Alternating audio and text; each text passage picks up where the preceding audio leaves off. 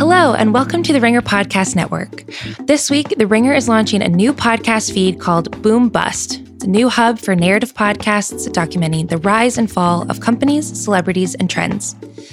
Season 1, hosted by our own Alyssa Bereznak, takes you through this spectacular journey of HQ Trivia, the once $100 million industry-altering company turned disaster.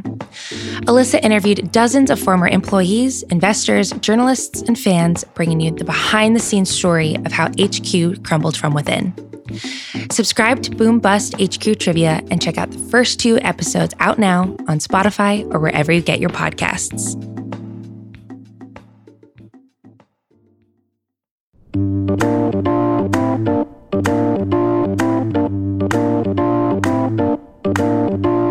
Hey, my taste buds, my hungry homies, my culinary comrades. We're back. We've done it. It's another delicious edition of House of Carbs, the food podcast for the hungry people, by the hungry people, on the Ringer Podcast Network. I am your hungry host, Joe House. Taste buds, we have been trying our best to navigate food and food moments in this Q life that we're all living through. Of course, there are stories out there to be told, so it was time for an edition of Food News. We have our pal Amanda Dobbins. She was on the Ringer Pantry Party just a short while ago. She's on to walk us through some cool and uplifting stories. There are heroes in the food world who deserve some shine, deserve to have their stories told. So we're telling them here on this week's House of Carbs. Let's get in that belly with our pal Amanda Dobbins.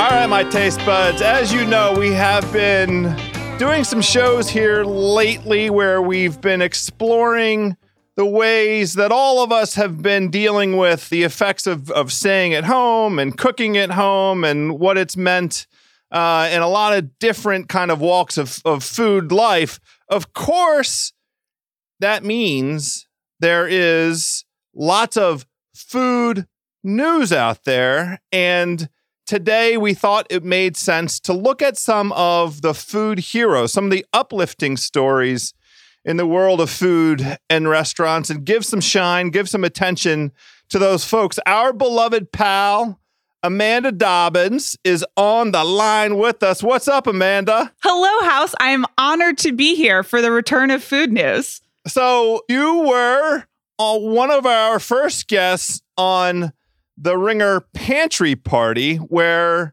lots of folks like you graciously invited us into their kitchens to walk me and our beloved House of Carbs audience through what was going on in your own kitchen, and then how the fridge was populated. And I have a question for you from that experience. We left as an open question. You said you had some ambition for a particular dish.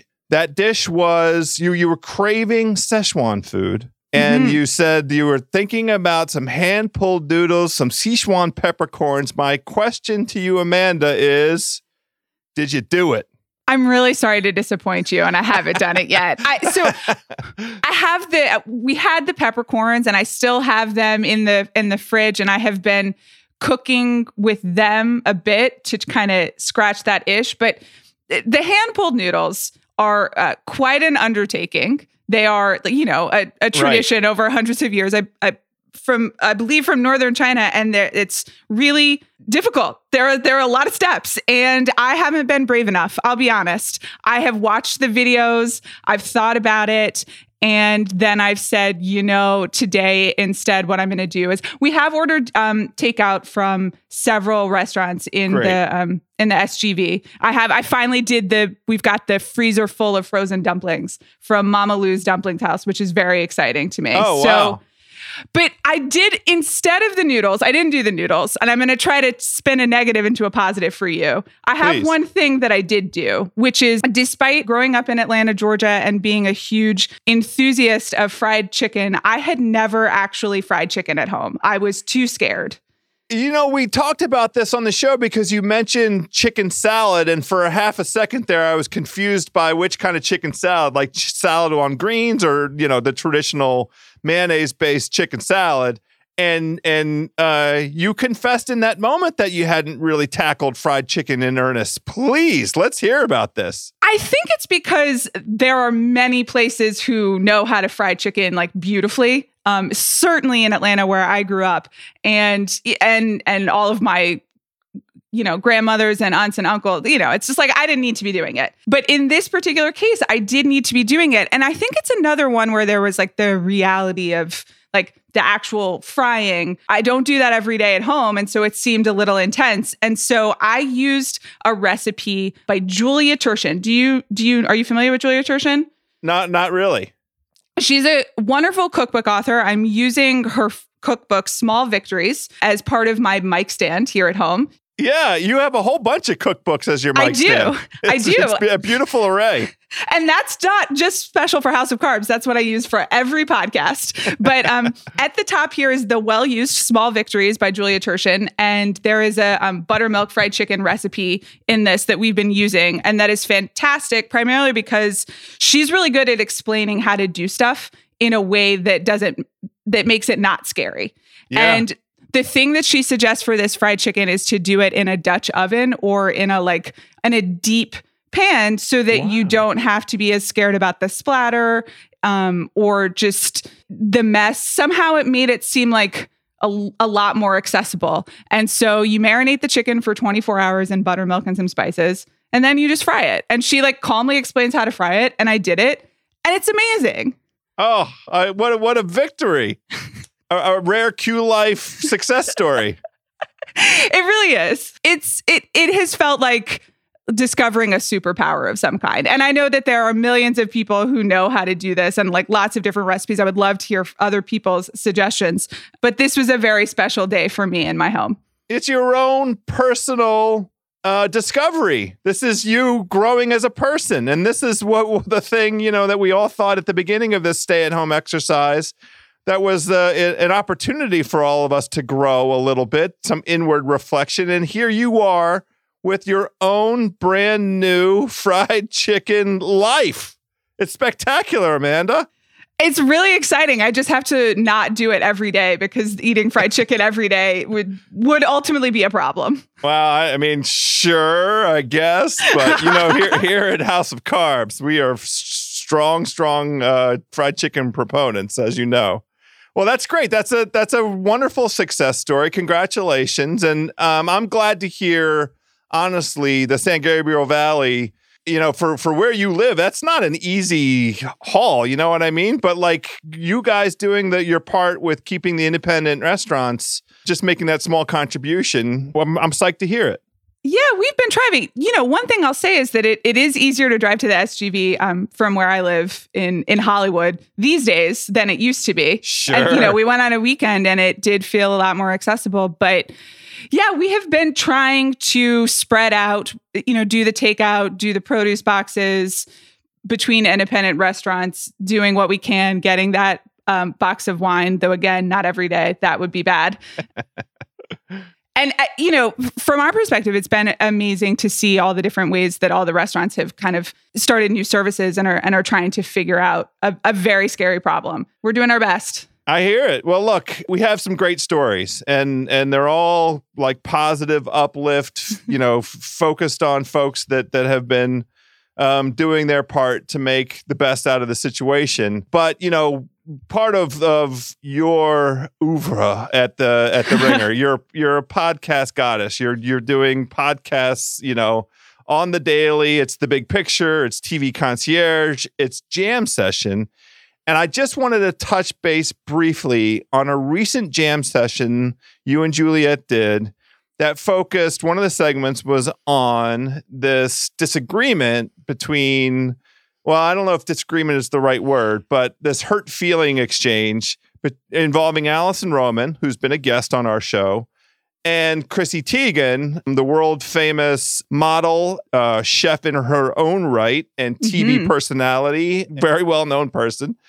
And it had to do with Alison Roman in an interview talking about, sort of her own career trajectory and what she sees in front of herself and how she's sort of thinking about it, and how she can't relate to the idea of using her own kind of food focus to then convert it into like the selling of products. And she mentioned a couple folks by name in her articulating how that path wasn't for her, it seemed. She said it in a way that was kind of hurtful, and Chrissy Teigen, in fact, was hurt by it. So that's the story. Since then, they've made up, right? Yes. Alison Roman did 2 apologies. Chrissy Teigen has accepted them. Chrissy Teigen has been advocating for Alison Roman. They have made up. And, we did talk about this on Jam Session. That's my podcast with Juliette Littman, who is also a big House of Carbs regular. And the original Food News host. The original Food News host. Here we are. It's a crossover event. So we talked about this story in terms of it became an internet saga very quickly. And there was a lot of commentary around it. And on Jam Session, we talk a lot about celebrities and celebrity strategy and really publicity and how people speak in public and how they manage who they are in public and how that can lead to fame and success, or it can lead to other things. But this Chrissy Teigen, Alison Roman incident became not just about what those 2 people said to each other, but started to become part of a larger conversation that was already happening about who becomes successful in the food world and why, and what food and recipes and cultures they are using in order to become successful. So this is exactly why I raised this point with you, is because today, as we're taping this show, there is a new long-form article up on eater.com, our pals there. Navneet Alang is the author, and the story is called Stewed Awakening. And I have to confess, I haven't had time yet. It's still early enough on the East Coast. I haven't read it all the way through, but the thrust of it has to do with establishment food media, both sort of online and in print, and that essentially white perspective, mostly white perspective, as kind of the delivery mechanism for ingredients and dishes and food pathways from a whole variety of worldwide cultures, and how, in some small part, the disagreement between Alison Roman and Chrissy Teigen had a role in that. Have you had a chance to look at this article? I have read this article, and I was so grateful for it because it has been something that I have been thinking about myself as a person who is the Alison Roman cookbook is another of the cookbooks in my cookbook stand. And I use the New York Times cooking app like really religiously. And I'm a huge fan of Bon Appetit. And I'm a fan of all the establishment media entities named in this piece. And I do also learn a lot about food and food from cultures that I am not as exposed to through these places. And so I'm learning through them through an intermediary, and I'm learning about new ingredients or how to use new ingredients and bringing them into my own life, which is, a white lady in California with a, fridge full of kale, which just to really lean into the stereotype of myself. But how I'm learning about them, how I'm using them, and who I'm learning from.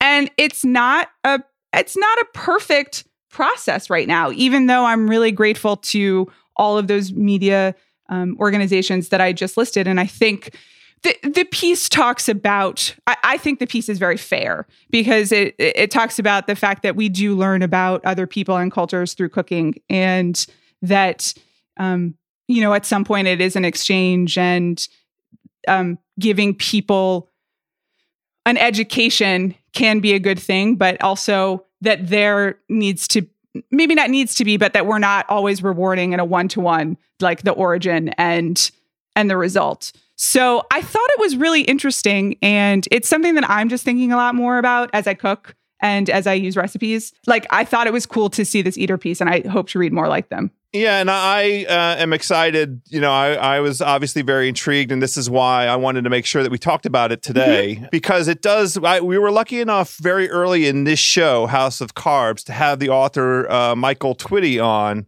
and he's more than just a cookbook author. He's also, a historian of the African diaspora and how African food made its way to Southern cooking. And, he's done a lot of sort of recreations of the ingredients at the time that those foodways arrived here in the United States. And, he's a really terrific conduit. I highly recommend, his book, The Cooking Gene, but it touches on a lot of the themes that we're talking about. So I'm excited to see this article. And I just wanted to call folks' attention to it since we have this opportunity. We're convened here today, and having recalled that you and Juliet talked about that Alison Roman story, I wanted to make sure that we covered that base. I'm psyched to read it. So let's talk about some food news. So we have a list of things. I'm gonna surprise you. You ready? Please, yes. The first one, and as you said, this is a positive themed or a turning some negatives into positive themed episode of food news, which is possibly, the theme of some aspects of the food and quarantine in general. The first piece that I want to bring is from the New York Times, and it's called "To Fight Waste and Hunger, Food Banks Start Cooking."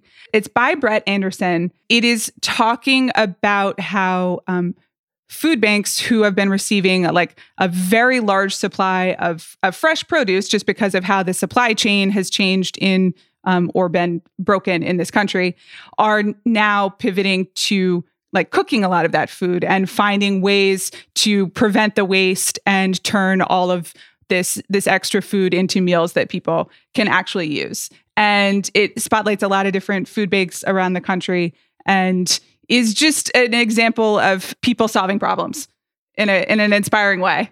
I'm psyched to hear this story, and Brett Anderson is also a pal of ours.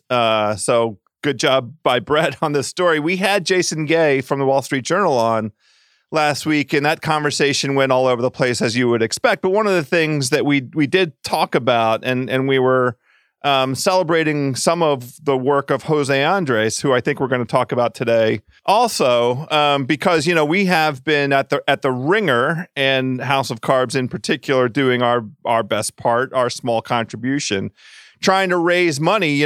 God bless the Podfather Bill Simmons. The Ringer has made a pledge of raising $250,000 for the Jose Andres World Central Kitchen, which is all over the country, preparing meals for people who need them, including, obviously frontline folks who are providing health support and in hospitals, and people, providing infrastructure support, bus drivers and subway and all the rest of it, all over the country doing those meals. But in the course of that conversation, Jason and I talked about the food bank phenomena across the country. You see these stories in the paper and on television, and it reminds of the enormous food insecurity that we suffer from here in the United States, and ingenuity of the food banks. In the first place, the people donating their time, volunteering, and putting themselves in a kind of harm's way by assembling to build boxes of food for people in relatively close quarters, and then coming into contact with people to deliver that food. A lot of heroes at a lot of these food banks. But this particular story, this ingenuity, this innovation, where the banks themselves are taking food that might spoil otherwise and then turning it into something that has a little bit of durability. I mean, that's a new sort of slant on this. Did the story imagine that this is something that had the ability, going forward, that I don't want it to be permanent, right? Because we don't want there to be 30 million people out of work. Right. And as I think you and Jason talked about last week, which I thought was a great conversation, this reveals in a lot of ways issues that did already exist. And you don't want anyone to have to go through this lesson in order to learn it. But you do hope that some of these solutions that people are coming up with can be more permanent going forward. This piece is more about just the fact that these people have figured out major solutions. Because I think it's really unusual for a lot of these food banks. I mean, you just think about the logistics of it. There's a great quote in here from Leandra Foreman, who is a restaurant-trained chef who runs the Kitchen Food Chain in Lexington, Kentucky. And she's talking about, like, I see 10,000 pounds of butternut squash and have to figure out how to turn it into lunch. And to me, that was just an illustration of, like, the scale of this, because so much of this is about taking food from the farmers who no longer have a place to sell it and figuring out ways to get it to people who need it. But there is all this intermediary of, it's a lot of food and you need like a very large kitchen. There are logistics. There is it is a really new set of challenges that is outside of what their traditional operating system was like. So I think this story is more about people just figuring it out. And I have felt, honestly, in so many ways in the last few months, like you see a situation and it's overwhelming. And that sense of, like, I don't know what to do. What's amazing about these people is they're like, I don't know what to do, but I'm going to figure it out. And they do. And that's what I found incredible about this story. Yeah, that's the ethos. And our pal, David Chang, through his own sort of social media and other places, anybody that will give him the opportunity to talk, has been championing, the interests of independent restaurant operators. But one of the sort of informing kind of messages is, the thing about restaurants is their capacity to figure stuff out. And that really, to me, is what you're talking about here. And it does, to me, seem like, there isn't going to be a return to the way things were. I don't think that's really possible for a whole sort of variety of reasons. We don't have a way out yet in terms of, everybody feeling safe and secure and able to sort of get back into places where we can all be near each other. I mean, there's a whole myriad of challenges in front of us, but this kind of innovation, to me, does feel like there could be a kind of permanence. Now, again, it would be great to not have to need food banks. It would be better if people had stable employment and were able to earn money and then take that money and go buy the groceries that they want for themselves and care for their families and friends. But as long as food banks are out there, this kind of innovation, this kind of figure it out stuff, I mean, this is what we're doing. This is what we're all about. I'm not going to stand up and sing the Star Spangled Banner right now, Amanda, but No, I agree with you. It really is inspiring, and everyone, I do think, looks for these moments of hope, and also just as a model of what can you do. Well, kind of like, here is a model of what you can do. I wanted to share with you one more detail from it that I thought was so lovely. So another of the food kitchens is in South Florida, where they obviously have a lot of citrus. And so here is Chrissy Benoit, who is the general manager of a food bank in South Florida, is going to plan to do with that. She's like, we want to do a lot of citrus marinades. You get a ton of flavor and it adds juiciness to the meats. We see a lot of oranges, lemons, and limes around here. And I just loved the specificity of that and the making do, not just the making do, but turning quite literally lemons in this case into maybe not lemonade, but like a lovely marinade and making the best of it, and or making it slightly better, at least, if not the best of it. And I thought it was great. Yeah, I'm here for it. All right, well, that's a great story to kick this off. Let's hit a couple other high notes. So we mentioned Jose Andres, and you and Jason Gay spoke about him and all the incredible work that he is doing last week. And I think we're just going to do that again. This is really a profile of Jose Andres on CNN Business. And the headline is "Why This Chef Keeps Showing Up at Disaster Zones." And it's a great overview of the work that he has been doing for a decade now with the World Central Kitchen. And why he's doing it, and again, some of that infrastructure of like how it works. And what we were just talking about was a little bit of an example of things breaking and people not having that infrastructure and very quickly putting it into place. But I think what's been so amazing about Jose Andres is that he has already been working on this infrastructure. He identified that getting people food after a disaster is a real problem. And here are some ways how to do it. Not just the humanity, but although the humanity is like extraordinary in what he's doing, but also just the effectiveness and the logistics. It's very hard to do what he does at the scale that he does. That's the whole point. I mean, well, that's not the whole point, but that is a one of the points that's most fascinating to me, which is, you basically had a successful chef who knew how to do food across a number of restaurants in a number of places and relatively upscale. All of his restaurants in Washington, they're very accessible, but they're nice. I mean, it's not like white tablecloth necessarily. They're open and opening and well, it's a welcome kind of experience. But how does a guy like that think about his own sort of station in life and recognize, okay, I can do something meaningful when folks run into something awful, and I want to jump in and do it.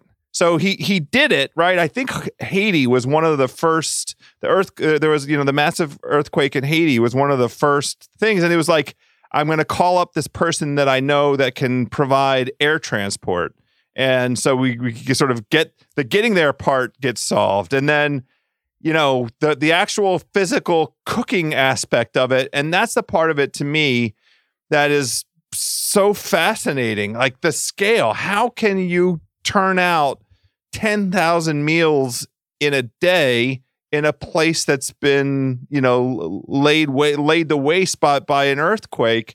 And I honestly feel like, Jason made the semi-serious observation that this guy should be in the running for a Nobel Prize at some point. But he could also, I think, go to Harvard Business School and do logistics, do a course on logistics, or any business school. It doesn't have to be Harvard, any business school in the country, right? And do like, let me talk to you about the challenges, and this is how we thought about it, and this is how we conquered it, right? Yes, absolutely. There is both. He is a really inspiring spokesperson as well. And I think that, this piece and all the work that he does, he can speak about why the work that he does is so important and what food means to people, which, is important, connecting to people.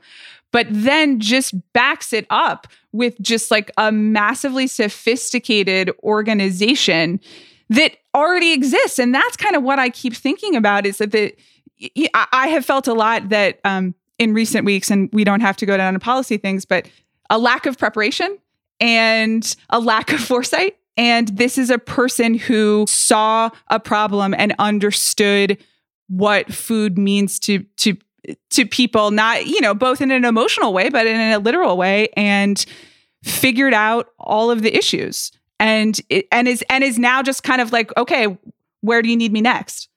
And it's his innovation on this. It's a nonprofit, a non-governmental nonprofit. Now, he does have to collaborate with the local governments to make sure that he's meeting the standards, but also the best, most effective way for him to get, the most food to the most people is to be in concert with, in partnership with local officials and the, like the police, the fire. Those are the people that need to do the eating, right? They're public employees that are in the first sort of, in harm's way in the first place. So it is a public-private partnership. It does, we won't go down this policy thing, but local governments could take a lesson in terms of the resourcefulness and thinking about for their own selves. How can you, what are lessons to be learned from this guy and his outfit? Yes, absolutely. I mean, get everybody who's making decisions a copy of his PowerPoint is what I have to say. That's it. That's it. In this PowerPoint life, he could go on Zoom and give it. I know. It's true. Yeah, it's really inspiring. I wanted to share one more Jose Andres related thing with you. So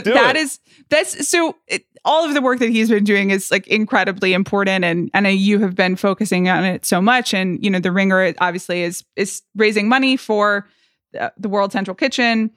So we'll continue to talk about that, but just great Instagram presence from him as well. He posted a 10-minute Instagram video last week from his home with his daughter Carlotta, and they said it was 10 kitchen tips for quarantine, but really it's 9 because they only got to 9. And they're in the home, and he has kind of his stations laid out, and he's going one through the other, giving you like quick tips. I'll give you a couple. I don't want to spoil all of them. You know, number 1 is how to make a beautiful creamy dressing for an avocado with like the last bit of mayo that's in the jar that you never really know what to use. I had this last night, and unfortunately I did the squeeze bottle instead of the jar, so I couldn't do what Jose Andres taught me, which I felt really bad about. But I had watched it and I was like, oh, that's great. The second tip is what to do if you have an annoying party guest who keeps coming into the party being like, what can I do? What can I do? Give me a task. And he suggests asking them to peel blueberries. that seems rude. That's the point. And what I liked is he was like, they'll never come back and you'll be very happy. You know, he's prepared for all situations. Okay. There's a cocktail, there's how to peel a tomato. There's what to do if you don't have milk, but you do have uncondensed milk. Oh, okay. Which I have had condensed milk in my home for a long time. It's one of the key ingredients in a key lime pie. But I had never thought about the fact that you could uncondense it, even though it's there in the title. It does seem like it. I have led a nearly milk-free life since my son was born, because we found out early on that he has a milk allergy, and we've been on plant-based milk-like drinks and, almond. Right. The milk industry doesn't like it if you call all those drinks milk, but almond milk and oat milk and plant-based milk and all that soy milk, that's been my life for about 8 or 9 years. But I mean, let me hear it. How do you uncondense the condensed? You put water in it and stir. Okay. That's it. I mean, that's what I would have guessed. If you said to me, I understand that it's unbelievably obvious, and I understand, I get it. Trust me.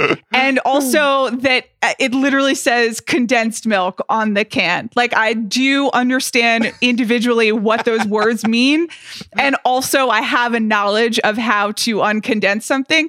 But in a million years, it never would have occurred to me. I think it's something because the consistency of condensed milk, often also I have sweetened condensed milk. That's right. Of course. That's it. That's right. So once the sweeten's in there, it's like it's taking me farther away from the original product. But the consistency is very syrupy in a way that I just kind of and sticky. So you don't think that it's going to make its way back to milk. So there's just something about like the distance between the product itself and the origin that I don't know.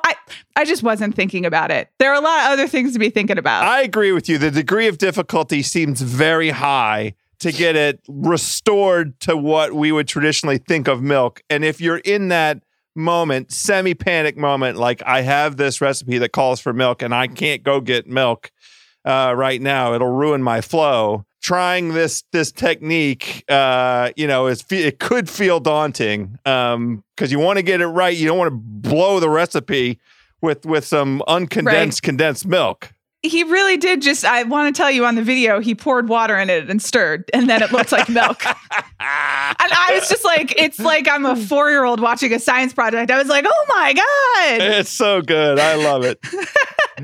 So those are the type of tips given with like real flair. And also there is like a timed element for it, even though there is no reason to be because they're just in their kitchen. Yes. And it's very charming. He's with his daughter. He's making fun of his daughter, but in a loving way. It's great stuff. I recommend the content and useful tips on what to do if you don't have milk. Amanda, this is great. I am going to, at the end of this, I'm going to go, and I won't make you sit through through it. And I'm going to remind everybody all these things that we're pointing them towards. We have Michael Twitty's book. We have this great story in eater.com, Stewed Awakening. We have Jose Andres' Instagram. This is what we're here for, hungry homies. We're here for you, my hungry people. All right, Amanda, I think we have time. Let's do one more story, one more uplift, and I'll let you get on with your podcast star day.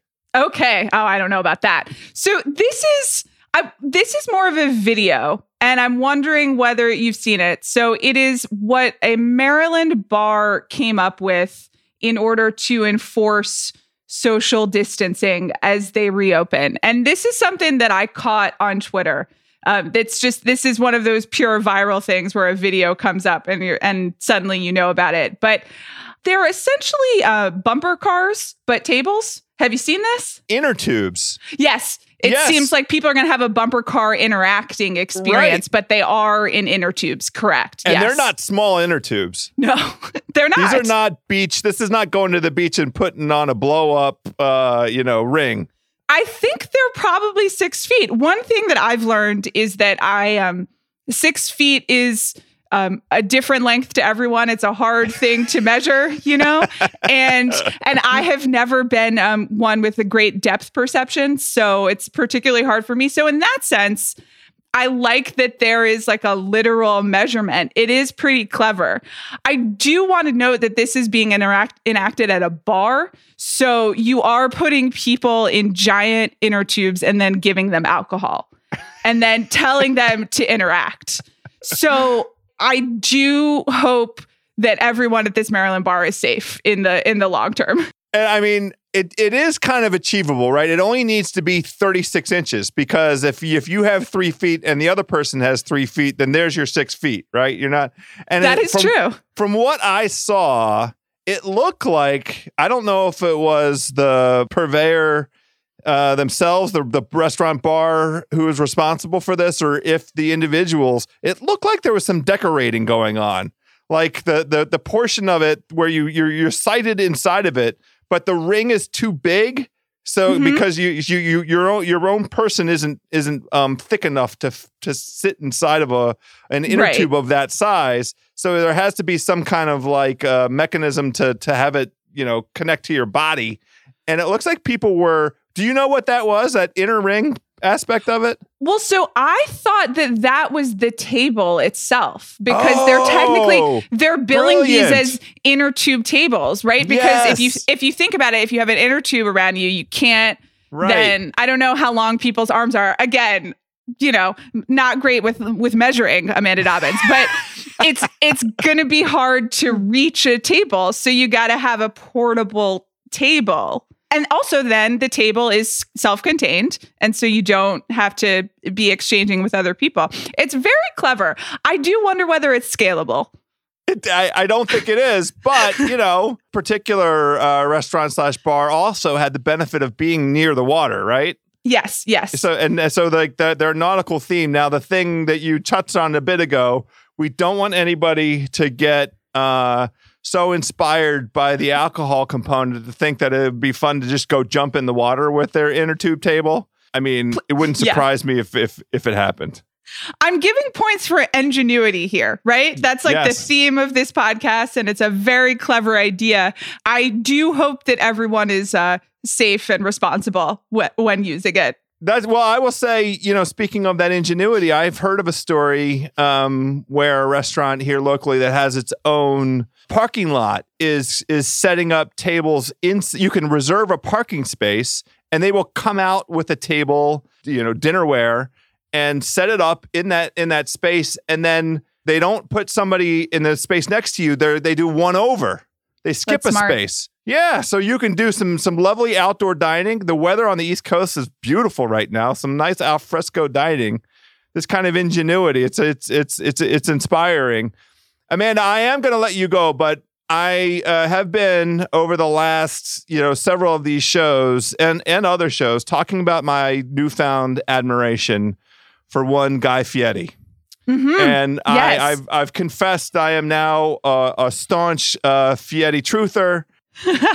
And I've greatly admired what I've seen on the Food Network over the last, handful of weeks, several weeks of the shows that he's doing. He's repurposing, some of the Triple D shows, some of those personalities. They're sending him food. He's making it at home, and it's been inspirational in its own way. I just want to touch base on the fact that one of the stories on our list was him and Rachel Ray doing giant donations to food charities and restaurants and service worker funds. Just, I now might have to just have the Guy Fieri moment on House of Carbs. It's just going to be the Fieri Corner. I don't have to come up with a name for it. But shouts to Guy. Keep doing it, my guy. Keep doing your thing. Rachel Ray and Guy Fieri give big to food charities, restaurants, service worker funds. That's one of the things that the hungry homies out there can check out. And props to my main man. Absolutely. Everyone using their platform to do what they can, which is a theme of all of these events, all of these news stories that we've covered. It's really inspiring. It's a theme for us too. Yeah. We're all doing our best. Amanda Dobbins, an awesome food news. Thank you so much for coming on, and best of luck with the hand noodles. I want you to do them. I'm really dying for you to do the hand noodles. I'm always glad to be here with you, and I'm very glad to have been here for this public challenge because now there's accountability. So now I got to do it. You got to do it. And I'm going to do a lot of research and try to learn, and I promise to try. You conquered the fried chicken. I mean, I know the noodles are different, but it can be done. It's true. The noodles require more just like hand coordination, which is another of the struggles of Amanda Dobbins. It's depth perception and using my hands to make things look good. But I will do some research. I will try to learn. You've put me on notice in public, so I'm going to do it. I believe in you. I know you can do it. Thanks, Amanda. Thank you.